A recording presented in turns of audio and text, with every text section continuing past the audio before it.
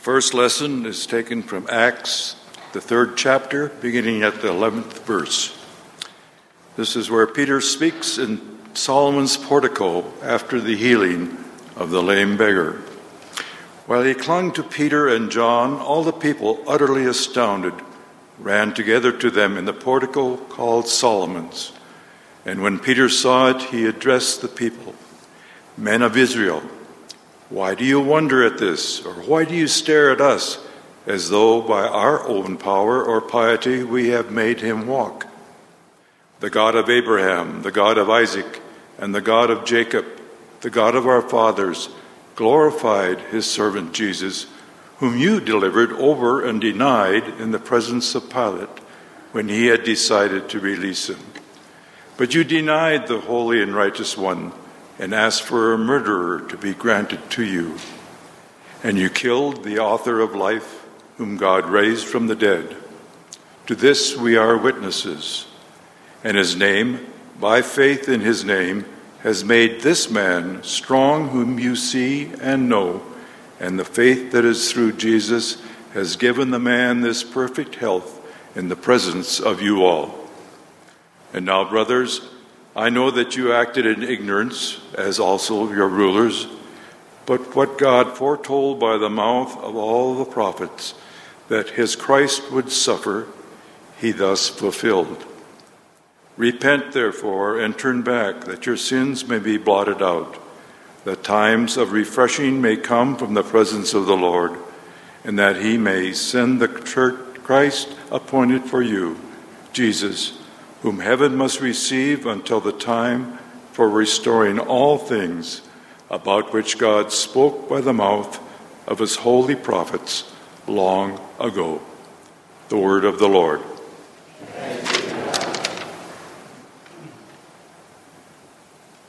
Our gospel reading for this morning comes from the Gospel of Matthew in the 28th chapter. I begin reading in the 16th verse. I invite you, as you're able, to stand for the reading.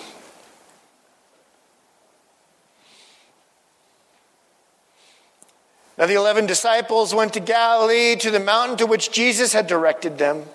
And when they saw him, they worshipped him, but some doubted. And Jesus came and said to them, "All authority in heaven and on earth has been given to me. Go, therefore, and make disciples of all nations, baptizing them in the name of the Father and of the Son and of the Holy Spirit, teaching them to observe all that I have commanded you. And behold, I am with you always to the end of the age." This is the gospel of the Lord. Thanks be to God. You may be seated. Hopefully that gospel text will sound familiar to you, if for no other reason than we read it last week as well. The week of Easter, those words of Jesus, known to many as the Great Commission,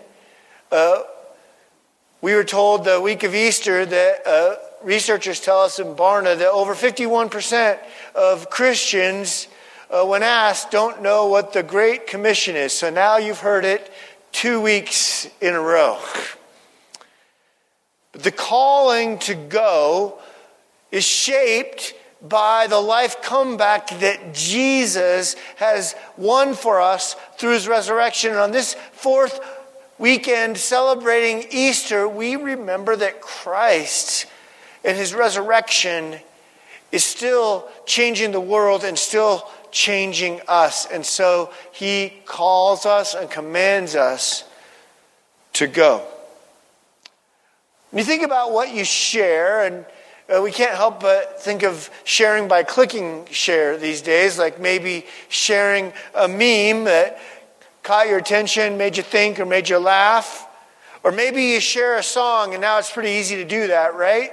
Just click a link on Spotify or on YouTube to share a song that's captured your attention or your heart. Or maybe in years gone by, you recall maybe taking the trouble to make a mixtape to share, right? Or there's all kinds of things that get us inspired to share. I have seen some of your posts about your Instapot and your air fryer. We get inspired about all kinds of things. And when we do, we can't help but share what we love. When you're around someone who's really passionate about something and they love something quite a bit, you'll know it within probably the first 60 seconds of being around them. It just pours out. And as our lives, yours and mine, are being transformed by the gospel of Christ Jesus in a way we pray, we can't help. I'm not talking about social media now. We can't help but share. Now look, let's be realistic. Sharing about an Instapot or an air fryer or a favorite song has not a lot of capital that you have to invest into it. You don't have to give much of anything up. But as it was for the disciples, as we heard in Acts chapter 3 this week and chapter 4 last week, the ramifications then and now continue to be monumental. Continue to be monumental. And so I don't shortchange how challenging and difficult it can sometimes be. And we'll look at that this morning.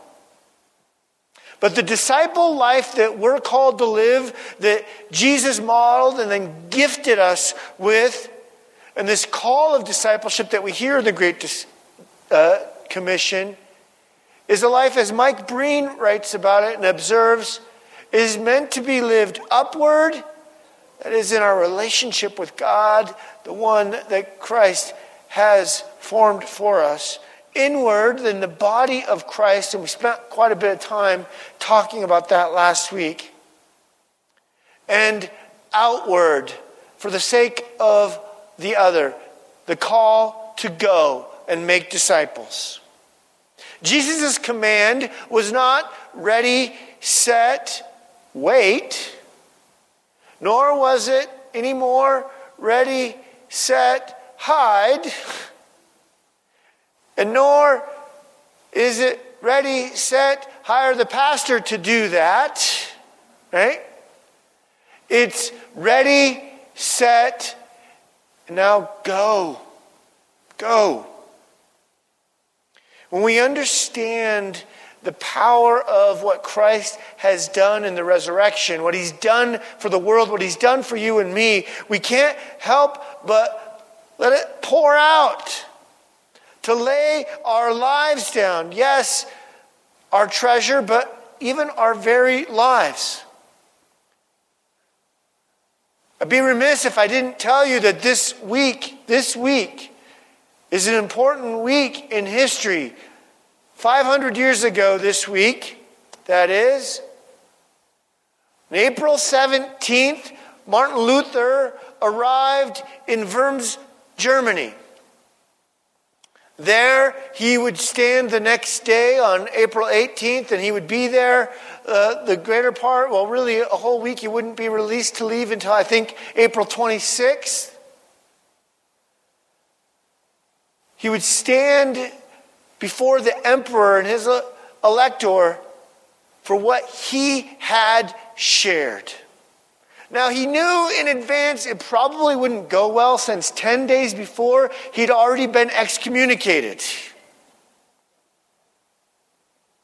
But he was there to stand, and he was invited and asked to recant, that is, to take back what he had said, what he had taught, what he had written. Now, I know it was part of a thoughtful, prayerful, maybe even strategic moment, seeking to be faithful, but I love the fact that on April 18th, when he finally stood before the emperor, the most powerful man in the world at the time, that he said, can I have a little bit more time to decide? I'm not quite ready. And so after a 2-hour debate, the princes, along with the emperor's permission, gave permission for him to take another day. And when Luther came back the next day to stand before the princes and the emperor, and indeed in some ways the whole world, he gave an answer. Now, the platform in which you stand on or stand before may not be in front of the most powerful person in the world.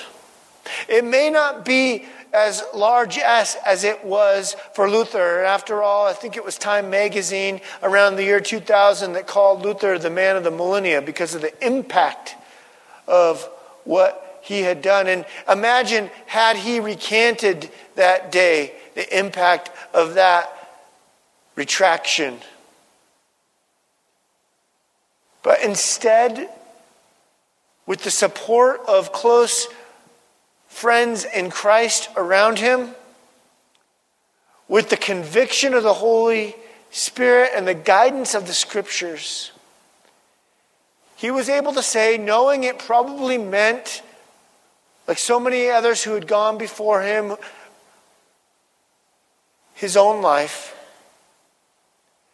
he said, before God and before the emperor and before all and now before history, unless I can be convinced by plain reason and indeed the Holy Scriptures, here I stand, I can do no other. God, help me. That's where Luther stood. But God invites you and I to take a daily stand wherever we're called to go. You may not be called to do what Luther did because you're not Luther, and neither am I. But you will be called to go where the Lord leads you. It may be all the way to Madagascar, or it might be down the hall in your home. As the upcoming LCMC gathering in October talks about in its theme, to call to share and live the gospel. And there are lots of reasons why we don't act boldly like the disciples did in the book of Acts, as we read last week in chapter 4. There are lots of reasons why we don't live boldly like we hear Peter preaching about a miracle in Acts 3 today. We're going to discuss briefly 4 of them. The first is sometimes we just don't understand the ramifications of what it means that Jesus rose from the dead. The next is that sometimes we don't feel like we can defend it in this secular modern age. I mean, talk about miracles in 2021. Sometimes it's just that we feel so alone. We don't have a community of believers supporting us and cheering us on and supporting us in that faith. And then sometimes we don't recognize the calling that God has actually given us.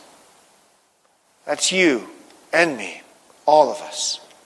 And so we'll briefly take a look at those 4 concerns this morning as we consider this scripture text. So Peter was explaining in his sermon what the miracle of the lame man who had just been healed, the first healing by the apostles after Jesus had risen from the dead and ascended. And Peter quickly understood, as one commentator pointed out, that they no doubt didn't get what it meant. As sometimes you and I don't get what the resurrection itself means. For they were not exercising control over God, as Gerhard Kroto points out, but instead they were just simply remaining faithful as subjects. They weren't advertising themselves, the apostles, as somebody. They were standing and representing the great somebody, Christ himself. And as another pastor put it, this miracle served as a sort of accreditation, if you will. Accreditation of who they are and who they were serving. Indeed, it was an explanation point that it was Christ whom they served. This miracle came by faith in Christ and no one else. There's that same pastor that talked about the accreditation points out this resurrection truth changes everything. This miracle, like all miracles, as this pastor will write, similar to the language of Mike Breen in the life of the church, points to an upward relationship with God, a forward truth of hope that is to come in the paradise that Christ, the parousia that God has for us, an inward transformation that God has for us, and then the downward, or what I'm calling today outward or go call that Christ has for us, an impact for the world around.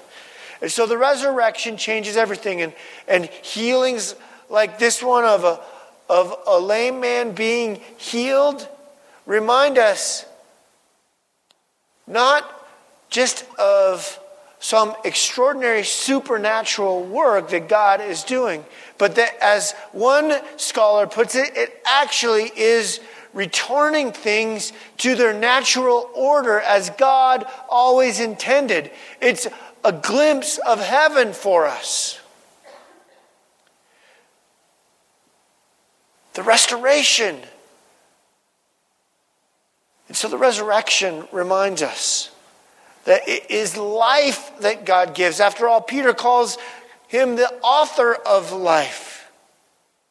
And so this author of life should lead us to hope, to get glimpses of what is to come in the forward life, but so we can live now.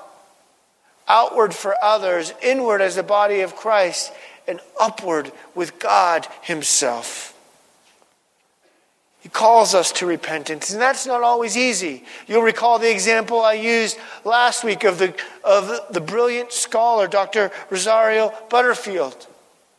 She was resisting this when she was, for her research, to write negatively about the Christian church. She'd read, as she writes, the Bible 7 times through by this time, 2 years in. And as a researcher, something happened, she wrote. The Bible got to be bigger inside me than I.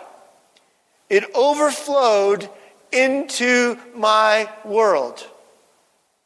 And it's interesting what she adds after that. I fought against it with all my mind. The Bible overflowed. God's word overflowed into her world despite herself. And it led her finally to repentance. And it's where it leads us. And because of that overflowing love that God has poured out, the glimpse of what is to come, the hope that we can live by, we're called to share it. But sometimes we don't, because this leads to our next reason. Sometimes we feel like we can't defend it. We're not sure if we can really articulate it like maybe we think we should. Or know how we defend it in light of our friends who just have a hard time coming to terms with supernatural things like a miracle. How can that be? Until we see that what God is doing is just making wrong right. Restoring life as He already and always intended. Until we hear testimony like from ancient historians like Eusebius, who from the first century give affirmation to the early writings that we now call the New Testament and identify them. Even back in the first century there, early on, as faithful testimonies. And yes, he even comments on some of the writings that weren't faithful. And so we can trust in these eyewitness accounts of what God has done. Today we even have the gifts of science to give us a clue that the author of life restoring things might not be so topsy-turvy when you consider things like chaos theory and quantum physics. But the reality is that it's God's work by faith in Christ, and there is evidence and eyewitness account. But that still does not neglect the challenge for us, because often we feel alone in this secular world. We feel alone. And so we need the body of Christ gathered together to stir one another up in faith, to be encouraged to live out this calling. Those friends of Martin Luther that encouraged him during that week-long affair. You see, after he had made that great confession of faith, bishops and leaders kept bringing him over. Let's have some dinner and let me convince you why you should still recant. It would just be so much easier. The pressure, the difficulty, but the conviction of God's word and the work of the Holy Spirit, supported by dear Christian friends, kept him anchored in the truth. And then finally, we think, well, we don't recognize that you and I are also called. I don't have a doctorate in theology like he did. My vocation is working with money, or I'm an engineer, or I teach my kids, or I teach other people's kids, or I work on cars. And yet that calling comes to all of us in our baptism. There's an axiom that one scholar pointed out here is it's that you give what you truly have, because that's what Peter did in his sermon here. He said, before healing that layman, he said, I don't have silver or gold, but what I have is Christ. And he offered him the forgiveness that Christ had, and then ultimately the healing that God had to offer. And so we pour out from what God has given us in the place that he's called us to be, or he's called us to go. Maybe he's calling you to Madagascar, or maybe he's calling you to live out your faith in your daily life in ways I can't even imagine.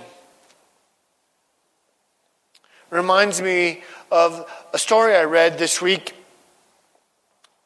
about what was called a great center for evangelism in the greater Boston area. It was a tire shop and gas station ran by Bob. And Bob, as the writer writes, had determined early on that his daily vocation and his faith would lived out intertwined together.